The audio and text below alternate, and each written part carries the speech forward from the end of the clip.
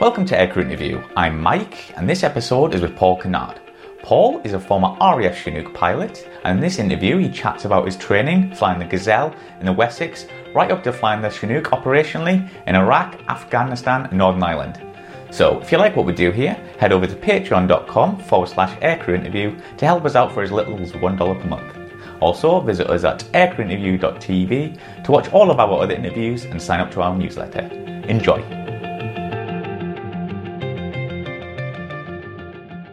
So Paul, when did you first become interested in aviation? It's something from when I was a very, very small child. My mum and dad used to take me up to air shows, take me to Gatwick, and in fact, initially, ironically, I ended up hating aeroplanes. I hated the noise. But eventually the sort of penny dropped. And I think probably from the age of 5 or 6, it's what I wanted to do. Yeah.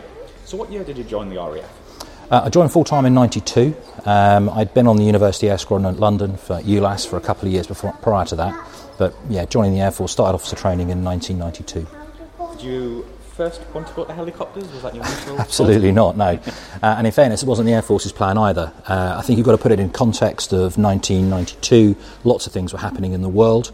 There was the peace dividend, the fall of the Berlin Wall, massive reductions in force sizes all across NATO. The RAF was no exception. We had massively downsized RAF Germany. We were in the throes of giving up the Phantom and Buccaneer fleets. And so by the time I joined the Air Force in 1992, got through officer training, got to basic flying training, they basically, first morning was, we don't actually need you. Great, fantastic, wonderful. But the good news is, if you're still here at the end of the course, you're only going fast jet. That's the only people we want. We don't need anybody else. So we're going to bump the pass mark up, and if you make it, you make it. If not, you don't. And so right from the first word go, those blinkers were on, fast jet blinkers. That's all you're going to do is fly fast jet. The problem I had with that is I desperately wanted to fly the Phantom or the Buccaneer, and as I was going through flying training, I watched them both disappear out of service. So I was kind of struggling to think, what do I actually want to fly? And I had a real sort of thinks bubble. But no, helicopters were never part of the plan. Yeah. So could you tell us a bit about the elementary aircraft you flew? So I did what's known, I suppose, as the classic RAF entry, Air Cadet Flying Scholarship at Goodwood. Flew the Piper Tomahawk, which is probably one of the few aeroplanes I've no intention of ever strapping on again. Ghastly little thing. But, at 17, somebody gives you an aeroplane, you fly it, don't you? Yeah. And then University Air Squadron on the Bulldog, which was a wonderful aeroplane. I don't think there's anybody who's not ever flown the Bulldog on the University Air Squadron who wouldn't leap at the chance of flying it again. And the Bulldog was great. 3 years at university, flying the Bulldog, aerobatics, formation flying, all that sort of stuff. That was great. And then I came out of officer training in 93, and as I said, there was this peace dividend going on. We were all sent off to various holdovers between courses. My hold was at Brize Norton. I was told you're waiting for a year before a Tucano course. I was like, great. So I sat there in station ops at Brize Norton, doing a bit of this and a bit of that, nothing very exciting. And I got a phone call one day saying, do you want to go to elementary flying training? Well, why would I want to do that? Well, it starts in 2 weeks and it starts the clock for your flying pay a bit quicker. Well, I'll go and do that then. So I went off to Linton on Ouse to live and to fly from Topcliffe on the T-67, the Firefly, it had just been set up, the Joint Elementary Flying Training School, Squadron, whatever it was, which was the first one of these part contractor, part military run organisations. And the T-67 is another aeroplane that I would actually gladly never fly again, because after the Bulldog, and it didn't roll, it didn't feel like a military aeroplane, it felt like what it was, which was a civilian aeroplane pressed into military service. But I did that for 6 months, and then finished the FTS, then went off to BFTS on the Tucano. Yeah, so could you tell us what the Tucano was like to fly? The Tucano, liked to fly. It was fabulous every time there wasn't somebody in the boot nagging at me. I think as a young man getting in an aeroplane which has broadly the same power-to-weight ratio as a Hurricane, it was enormous fun. But there's a difference between enjoying flying and being taught and being under pressure. And I think the aircraft itself was great fun. It had a lot of foibles. It definitely was a politically driven aeroplane rather than necessarily requirements-driven aeroplane. It had some rather non-jet-like handling. If you pop the air brake out above a certain speed, the nose would pitch up. Well, it's not supposed to do that in an air brake. It's supposed to slow you down in a straight line. It didn't have auto rudder, so if you floored it, the aeroplane would first yaw, which obviously a jet doesn't do, and then secondary effects of yaw thing would start torque rolling as well. So although it was great fun to fly, you felt under pressure an awful lot, and that pressure from that first day of turning up at flying training, being told we don't need you, you've got to make single seat fast jet standard, otherwise we're going to chop you. And that wasn't chopped to helicopter or multi-engine, that was chopped to navigator in regiment. It was chopping out of the pilot branch, which meant that potentially you didn't enjoy it as much. And I can probably count on one hand the amount of times I actually strapped Tucano on and actually enjoyed it for what it was. And 3 of those are solo, and 2 of those was a post-course land away. So literally like that.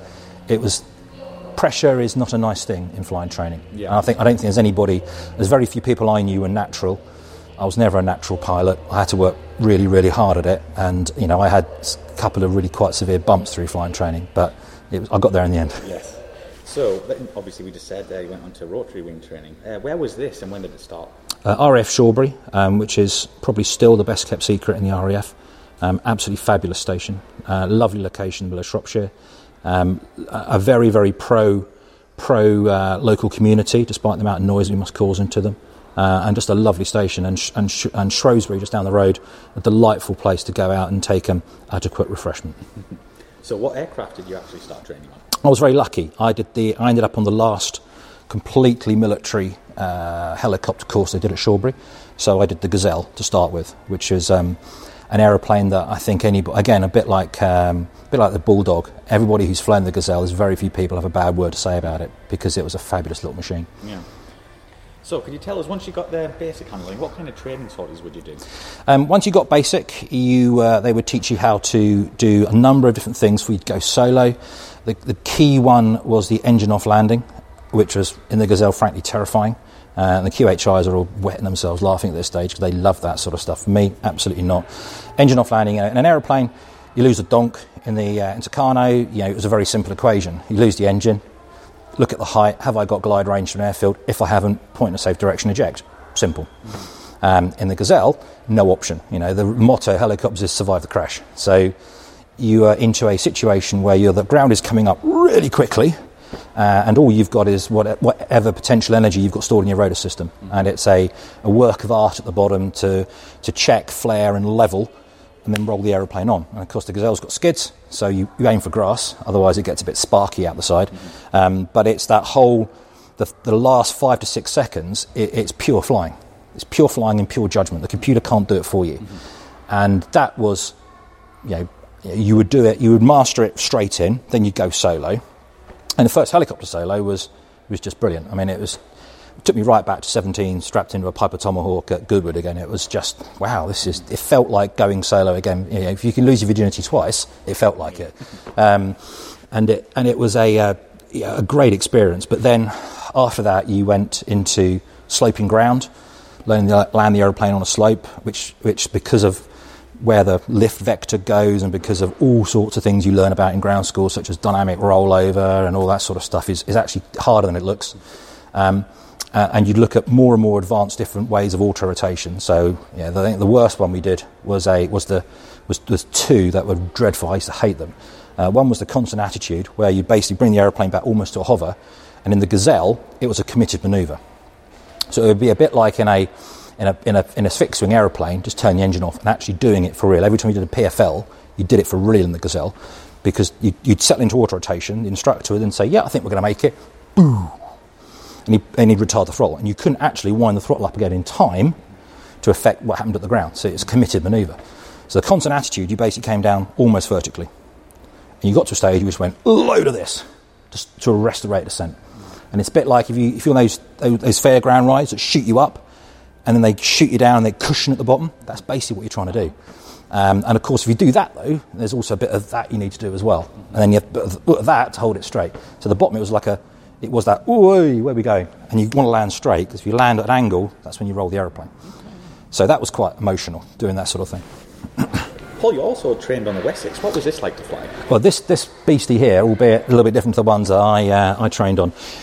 The Gazelle was all about learning to fly a helicopter as a pilot. The Wessex was all about learning to, A, operate as a crew, and B, operate a helicopter as a useful asset on the battlefield. So we had At the time I did it, you had one squadron with Gazelles and 2 squadron with Wessex, and I was very, very lucky to be the last course to go through on this beast through flying training.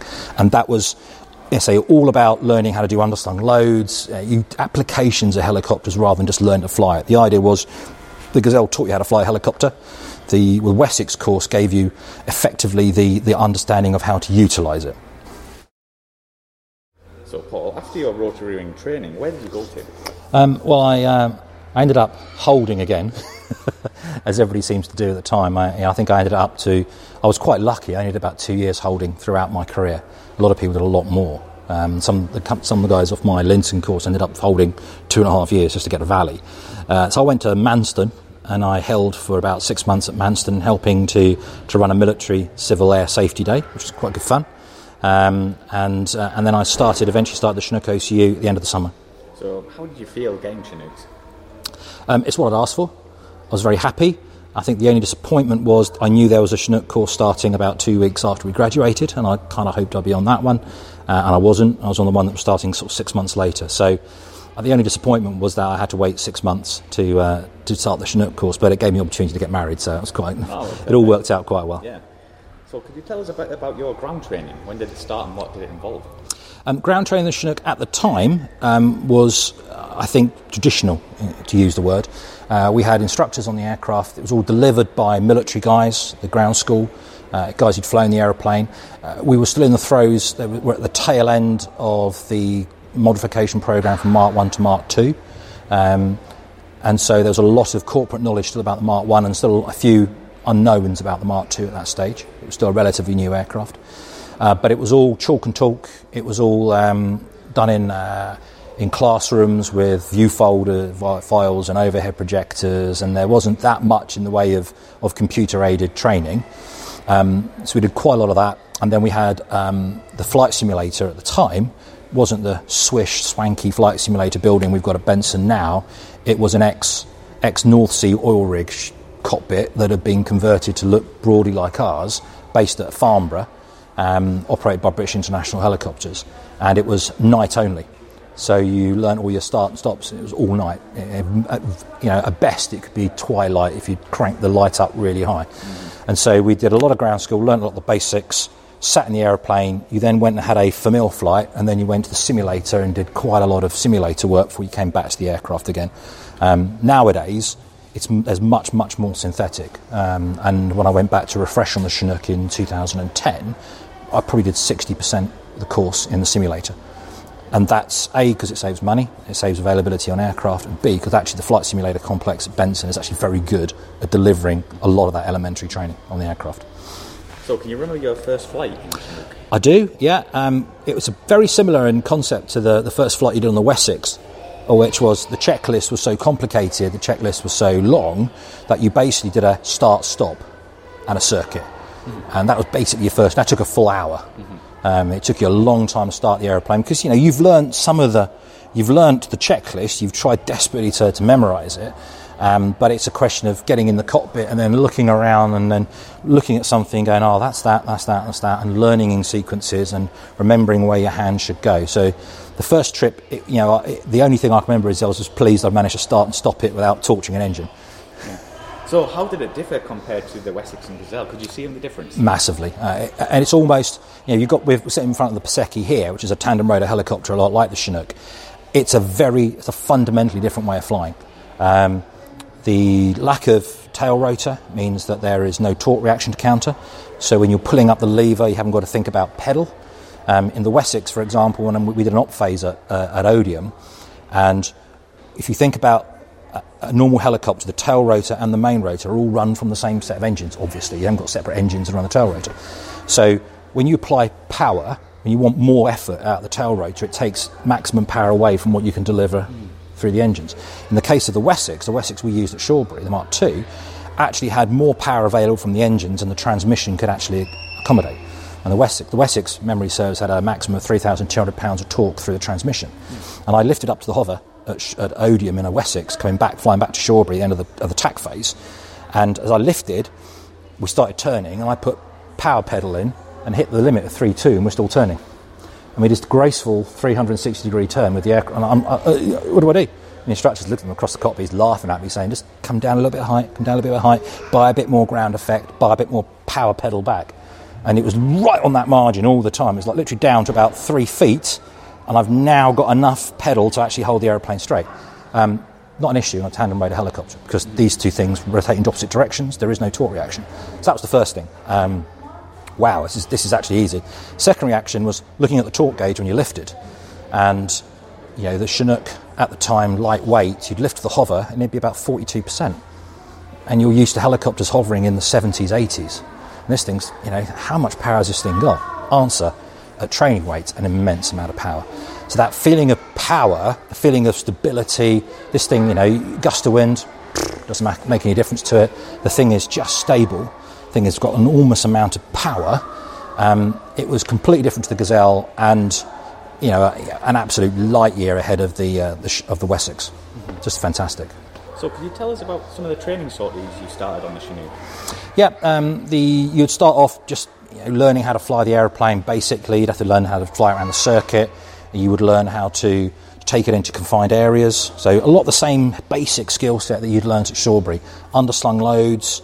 In fact, one of the funny ones was on the course you would have a stick buddy who would be your guy you'd go through the course with, and one instructor would try to instruct both of you at the same time.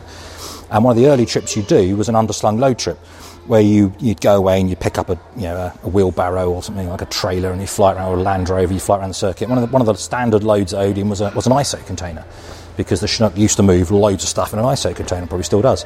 And what they did was the instructor would take you both out to load park. He would demonstrate one. One of you be on the jump seat, one of you be flying. Would be watching. You're both watching the instructor do it. And then he said, right, out you get. You get out the jump seat, and you'd walk around, and this guy from JHSU, a hooker as we call them, would say, right, there you go, sir, get on top of that ISO container. Great. And you'd set there on top of the ISO container with the hook to hang on, hook onto the underslung of the aircraft, and a conductor to make sure you discharge the static electricity from the hook. And this Chinook will fly around the circuit, and as it's flying towards you, you're kind of very aware that it's your mate flying it. And you know how bad you are at flying the aeroplane at that stage with about 15 hours on it, and you're thinking, oh, crikey, I'm sat on top of this thing and my mate's flying it.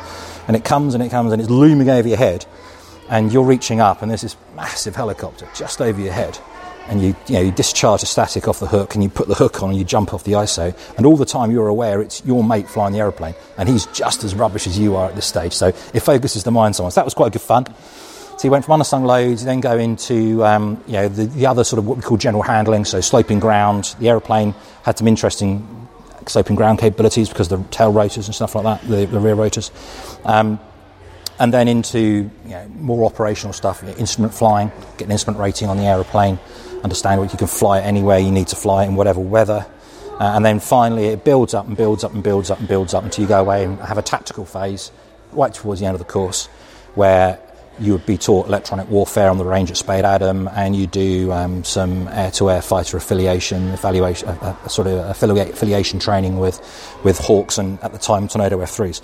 So you gradually built up and built up and built up, and in the middle of that you learn how to fly the aeroplane on goggles, on MVGs. Now nowadays I believe the guys at Shawbury get an introduction to night vision goggles on the Griffin course, which is good. But the first time I flew on MVGs was in a Chinook. And that was another real sort of like, well, that's different. It's a very different way of flying an aeroplane. So did the Chinook have like a main role? It sounds a bit trite. The Chinook, a lot of people that fly it, a lot of people that have used it, refer to it as a Swiss Army knife. It's really, really good at doing lots and lots of things. And the Chinook was a very easy aeroplane to fly, I thought. Even, some people might argue that I made it look really hard to fly, but I thought the Chinook was a very easy aeroplane to fly, very hard aeroplane to operate effectively, just because it was so capable. So if you were to go to a doctrine manual and get it out, what's the roles of the Chinook? It'll turn around, it will say intra-theatre airlift, it will say assault, trooping, cargo delivery, special forces delivery, military aid to the civil power, those sort of roles. Inside, if you break each of those down, there are several skill sets in each of those which you need to learn. And a long tasking day in the Chinook could involve almost every skill set you needed. And it could pop up at any time. So that was what was hard about getting to grips with the Chinook. It was not flying the aeroplane per se. It was quite an easy aeroplane to fly, I thought. But it was getting your head around what you might have to do and have that information somewhere in your brain, you could call it up at relatively short notice. So go back to your training. Did you have to train for all the types of roles that Chinook could? Yes. But I think it's important to understand the operational conversion unit at the time. Again, I'm not sure what they're doing on 28R now, but you were given a sort of introduction to all of them, and you would see all the skill sets you require. You'd have to make a certain minimum standard in each of those skill sets to pass the OCU. But then you would have a period when you left the OCU, went to your frontline squadron, where there was a combat-ready workup period. Well, at the time it was between 6 to 12 months, and you would fly. Although you were, at the time you were let out because you were qualified to fly the aeroplane. You were limited combat ready. You could go and do UK tasking and stuff. There was a training folder and a series of things that you had to be assessed on all the way up. So you'd be given the training staff. So every flight would have a QHI, qualified helicopter instructor. It'd have a QHTI, qualified helicopter tactics instructor. There would be a training cell on the squadron, normally run by the standards officer, and you'd fly with all these people as you moved, basically ticked all these boxes of things you'd seen and passed, all the way from leaving the OCU as limited combat ready to combat ready at the end. So Paul then moved on to 27 Squadron. How did you feel about this? I was very happy. I think when you're setting a new unit up, it was quite exciting. The flight was brand new. The flight commander had managed to get hold of people of different experiences, and I think everybody loves their first squadron. You have a special place in your heart. You get there, you get off the OCU, and then you have that first feeling that I've actually made it. You've got to a squadron. You put a patch on, you get your squadron acceptance done, and there's a strong feeling that you've actually finally, all that years and years of wanting to do it, all those years and years of training, you finally achieve what you're going to do. And your wings technically aren't sewn on until you get combat ready. So there's that angst of getting combat ready in that workup period in 6 to 12 months. But at the time, we had a really good mix on 27. We had a flight with quite a few navigators on, which was great because it meant that I, as an LCR pilot, could go flying with navigators. So it was quite interesting. We go and do UK tasking, and the authoriser would authorise me as the aircraft captain for the day. It's this aeroplane, 6 hours, go and support the army doing this, and this. Fab. And the authoriser would basically say, right, you're the captain, but if he comes back, that navigator who's much more experienced than you, who's actually there to look after you and put a leash on you, if he comes back and tells me you've been an idiot, you're for the high jump. So you were captain because you had to be, because the navigator couldn't be captain, but you were under no illusion that you were there to learn. And I looked at my logbook a while ago, comparing it to what some of the guys are getting now. Now we're all pilot again, rather than there's very few, if any, navs left. And my first tour on 27, I did something like 500-600 hours, and almost half of them were as a navigator, with a navigator rather. So I had a lot of captain's time very quickly on the Chinook, which was the norm at the time. Yeah. And later on, as we went to all pilot, it wasn't unusual for guys to get combat ready and only actually have 15-20 hours as captain, because they'd all only ever flown with combat ready captains or with training staff pretending to be captain but not actually being captain. So I considered myself very lucky that I got to a really good flight with some really good people at a really good time. And I flew those first couple of years on 27. They were brilliant. So we actually haven't talked about it. What was it actually like to fly? The Chinook was immensely powerful. It's a beast of an aeroplane. If you consider on the wheels without fuel or crew, it weighs about 11.5 tons. Max takeoff weight was about 23 tons. And the max you could lift with an underslung load underneath was about 24.5 tons. So it gives you about 13 tons of vertical thrust, if you put it in those terms. Incredibly manoeuvrable for its size. Anybody that's seen the Chinook display will find it hard to argue that for its size it does stuff you think it shouldn't do. The combination of power and the controllability of the aircraft, it's not a heavy aeroplane to fly. It's actually relatively lightweight to fly. An example of performance figures, most light aircraft, take off, you'll climb somewhere between 700 and 1,000 feet per minute. Something like a Spitfire or a Mustang, on takeoff, climb a height, it will climb at about 1,700 to 2,000 feet per minute. In the Chinook, at light weights, you could sit there in the hover, pull 100%, and the thing will climb vertically at over 4,000 feet per minute. That's impressive.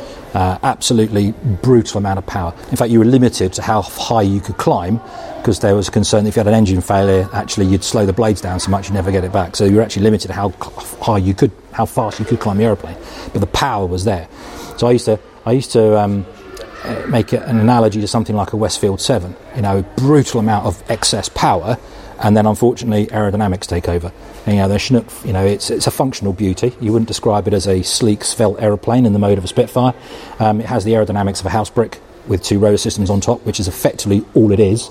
And eventually you just, at 140, 150 knots, the thing stops accelerating quite so quickly, but it will still happily accelerate beyond 160, which is what we redlined the aeroplane at, especially if you were lightweight, because you still have more power to play with.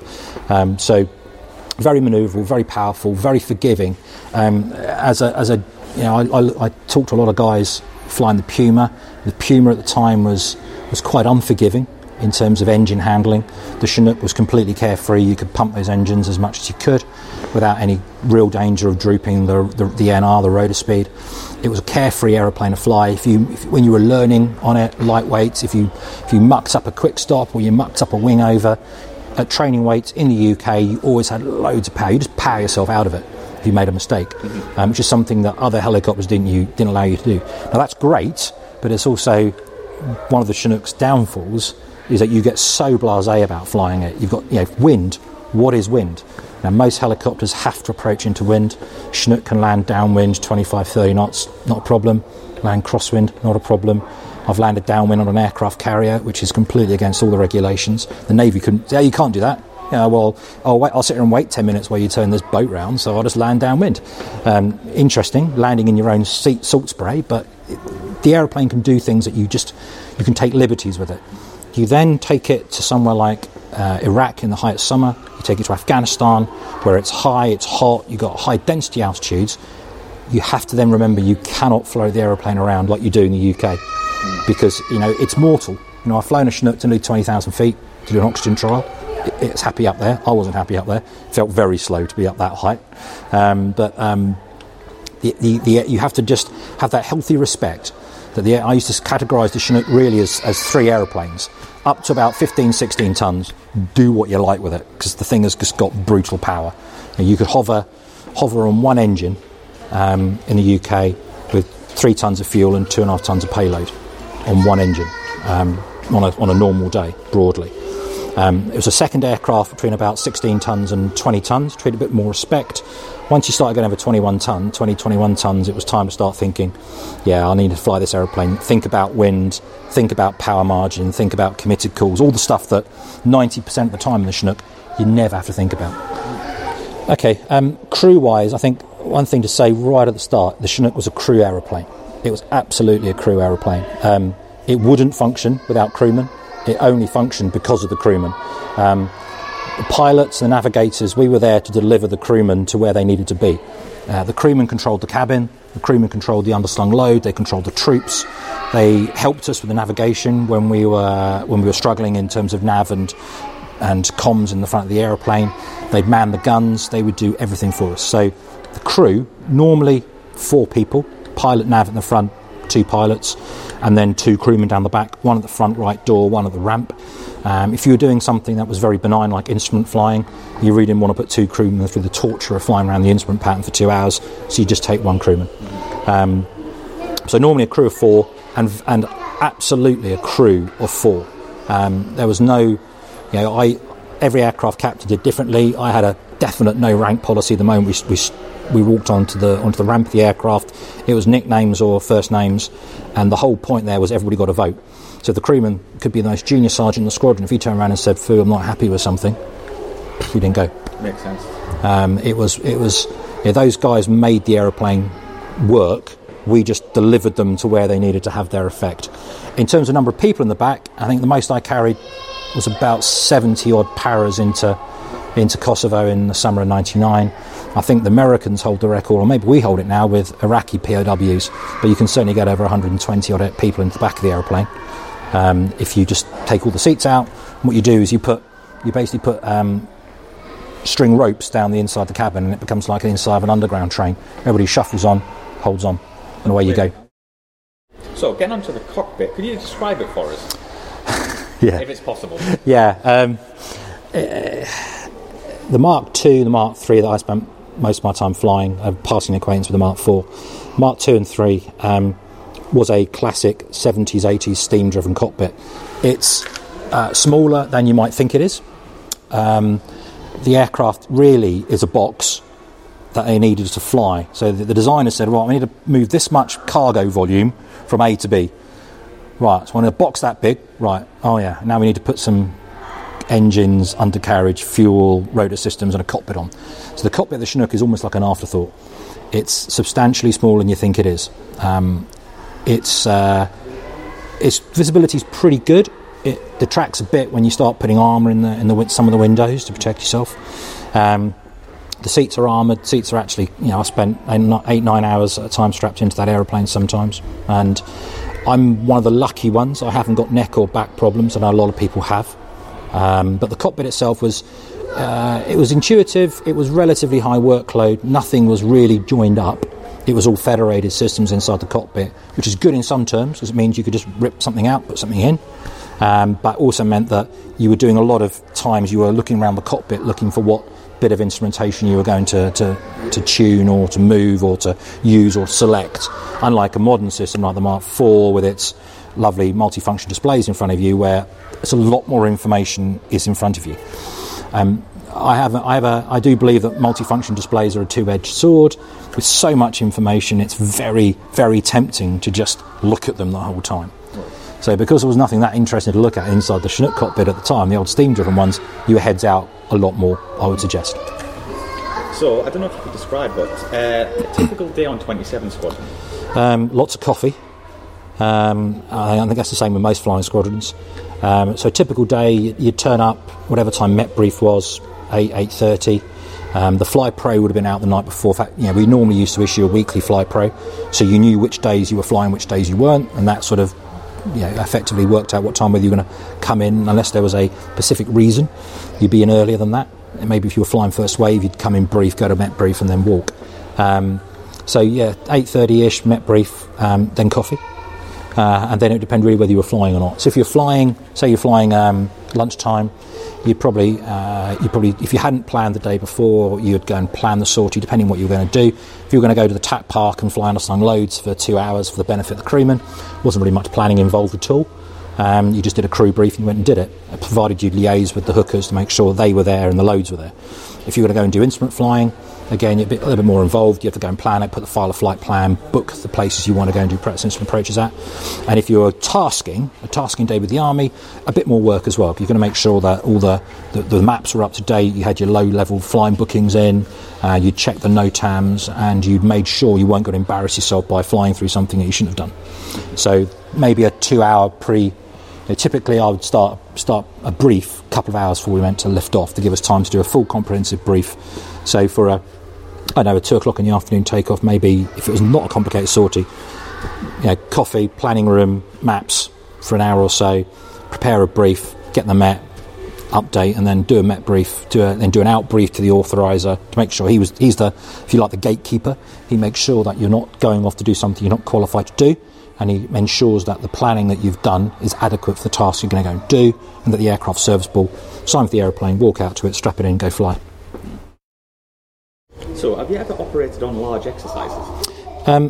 Yes, we used to have a regular large exercise in the UK, tactical leadership training, NITEX, every year, which was always a hoot and a roar, most of which we can't divulge on public means because there was some interesting weekends in St Andrews involved. Night composite air operations, night Cameos, up to 60, 70 aircraft, fast jets, helicopters, transport aircraft, tankers, support aircraft, sometimes multinational. You'd sometimes have the French and the Americans pitching in and playing. Great fun, fantastic learning experiences. They were great when we had an Air Force big enough to actually stage them. Exercises in Canada, we supported the Army in Bathurst and exercise Medman. That was interesting, flying the aircraft around Canada. Got the opportunity to do some mountain flying in the Rockies, which was fantastic fun. But we never quite got the chance to go to Red Flag, which is a shame. But yeah, the difference between flying a jet across to Red Flag is that they can self-deploy with a tanker. Getting a Chinook to somewhere like Red Flag is a major undertaking, because you've got to have air transport there, or you've got to ship it there, and it's expensive, and you've got to have a real justification for doing it. So we do take the aircraft around the world. We used to go to Norway to do snow training, go to Morocco to do sand training. We ended up in the southwest United States for quite a long time, prepping our guys to go to Afghanistan by practicing dust landings in the desert over there. But big exercises outside sort of TLT NITEX and some of the old NATO CAOC exercises, which were great fun. I never got to do anything bigger than that. So did you ever train with other nations' Chinooks at all? Trained, not directly. Obviously, if you went somewhere and there were American Chinooks in theatre, you'd meet up, you'd discuss stuff. Sometimes you would on the same mission, depending on what you were trying to do.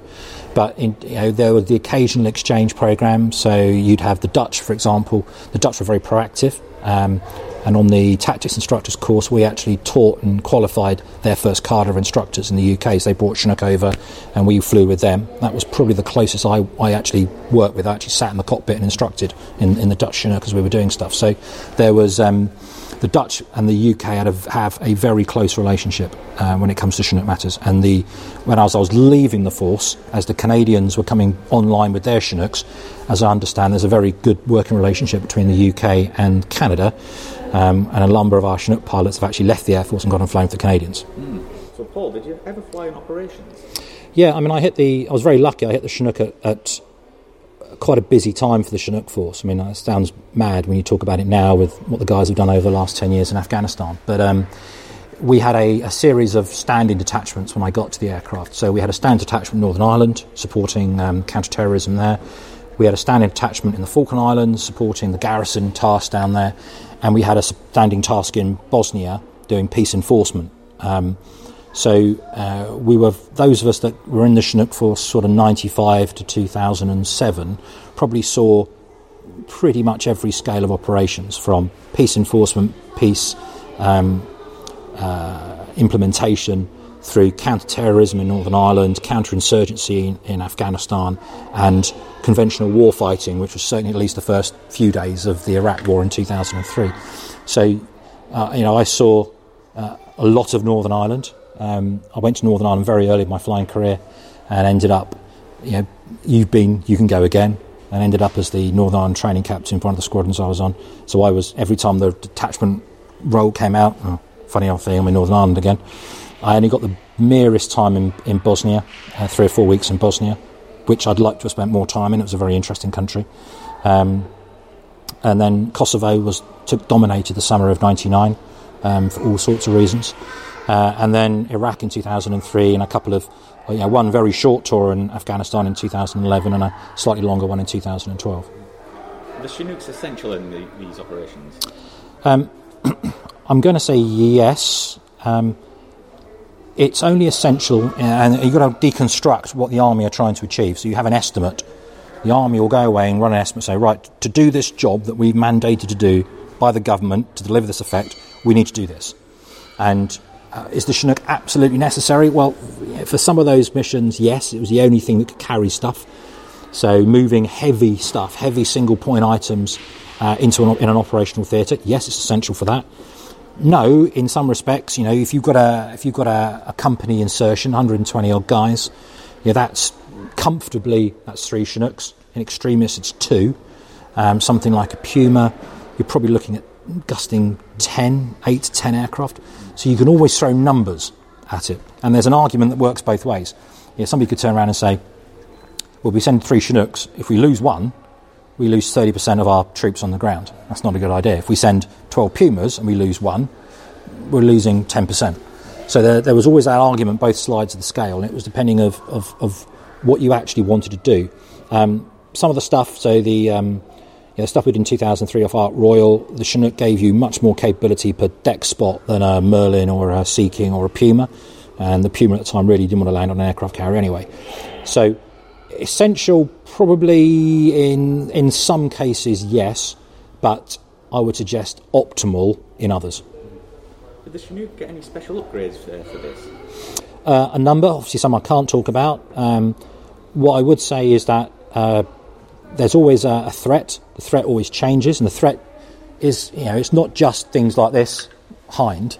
The threat is stuff on the ground. The threat can also be the weather. You can also be asked to go and fly the aeroplane somewhere where you've not flown the aeroplane before. And there could be something unique about the weather. Afghanistan is an example where, when it's dark, it's proper dark. And, people will say, NVGs, they turn day into night. Well, all NVGs are image intensifiers, and all they do is intensify whatever photons are bouncing off the ground. Afghanistan, for a couple of weeks every month, was so dark, and the surface, the minerals and whatever was in the surface meant that whatever starlight there was just didn't reflect off it, just absorbed it. So for 2 weeks of the month, Afghanistan was just like, NVGs were frankly useless. So you would try and give the crew something else to help them in those circumstances, so a FLIR turret, something like that, for example. So the Chinook, a bold statement I'll make here, the Air Force has traditionally always been run by fast jet crews. And one of the things we came back from Kosovo with in 1999 was our lack of secure radios.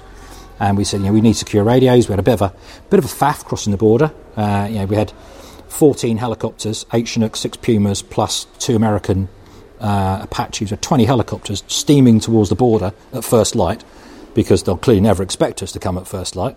And we got to within about 2 miles of the border, and we could see the border ahead of us. We could see all the world's press lined up effectively, because it was quite well trailed we were coming. And somebody said, we got Border Crossing Authority. Don't know. And we didn't have any secure radios. So we then turned this whole wagon train round, circled for about 20 minutes while we worked out whether we actually had Border Crossing Authority, which, because we had to speak in veiled, because we were on an open, unsecured radio. So we'd put a request in for secure radios back in 1999. 2006, 2003, we're flying around Iraq without secure radios. 2006, we're flying around Afghanistan without secure radios, because there was always something more important that the Air Force wanted to buy rather than put secure radios on a Chinook. And so a lot of the time, you've said, I need secure radios, this is how much it's going to cost, and the Air Force would rack and stack all their priorities and go, no, we'd quite like to put a new paint scheme on a Tornado, and therefore we can't afford it.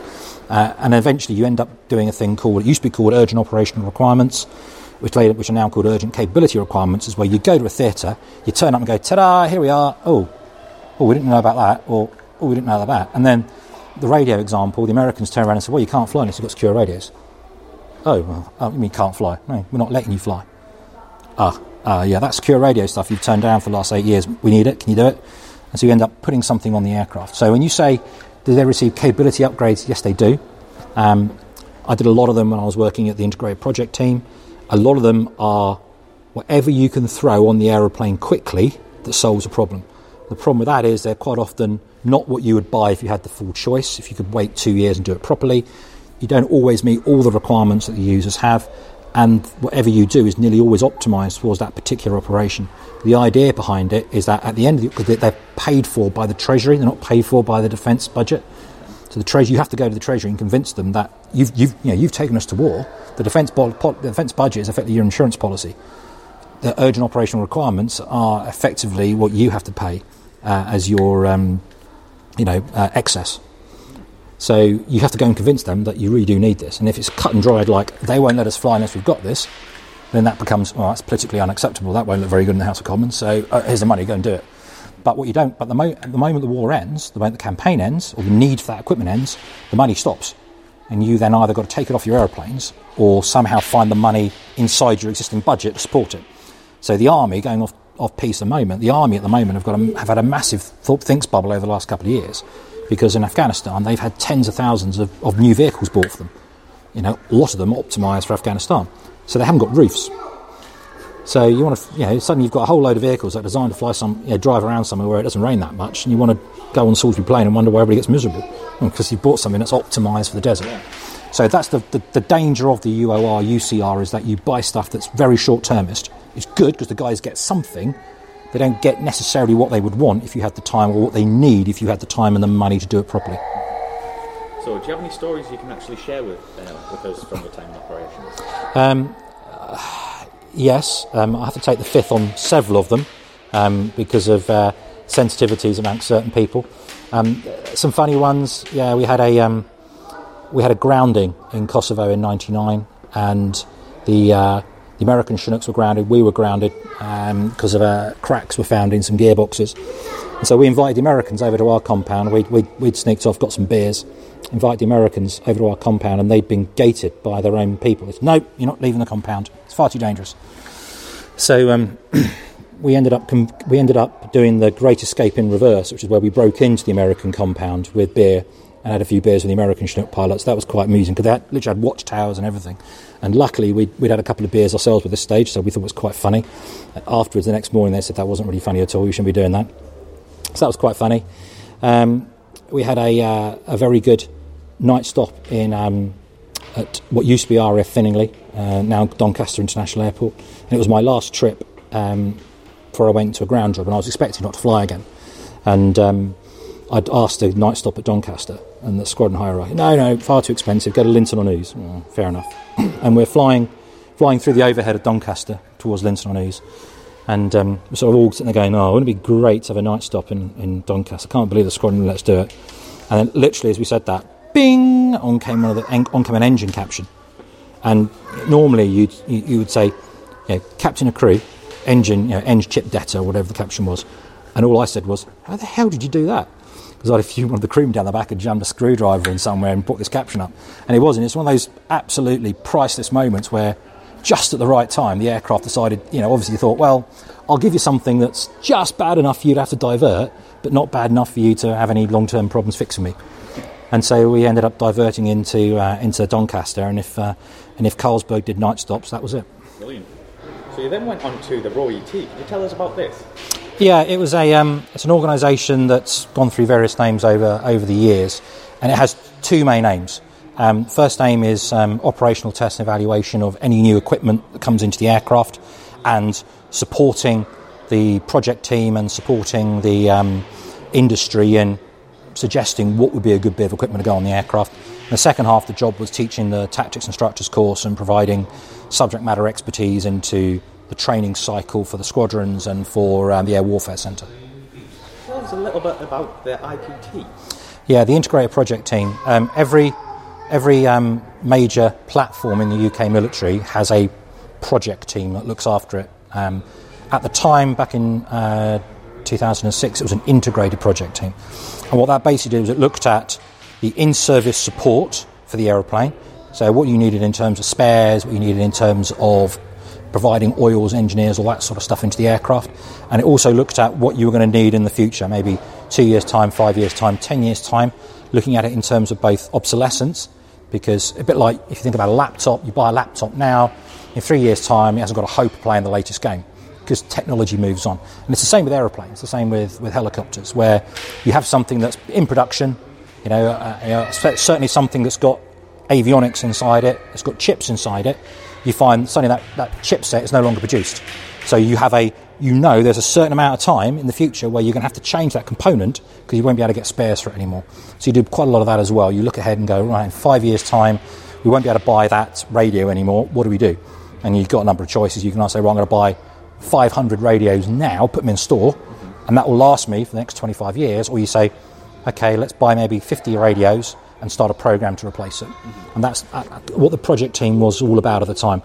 So we had a lot of programs, those urgent operational requirements to upgrade the aeroplane for Afghanistan. Most of them I can't talk about, unfortunately.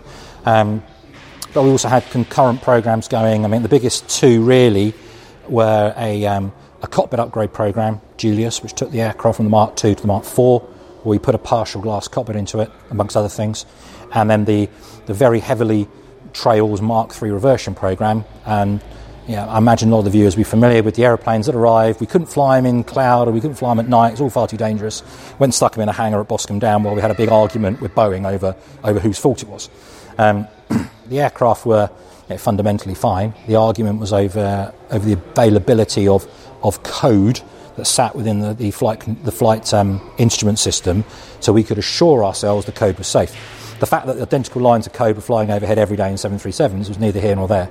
So we had a very, very, I think after, as a knock-on effect from some of the issues around the Mullican tyre accident that happened in 95, we had a very, very safety-first attitude on the Mark IIIs.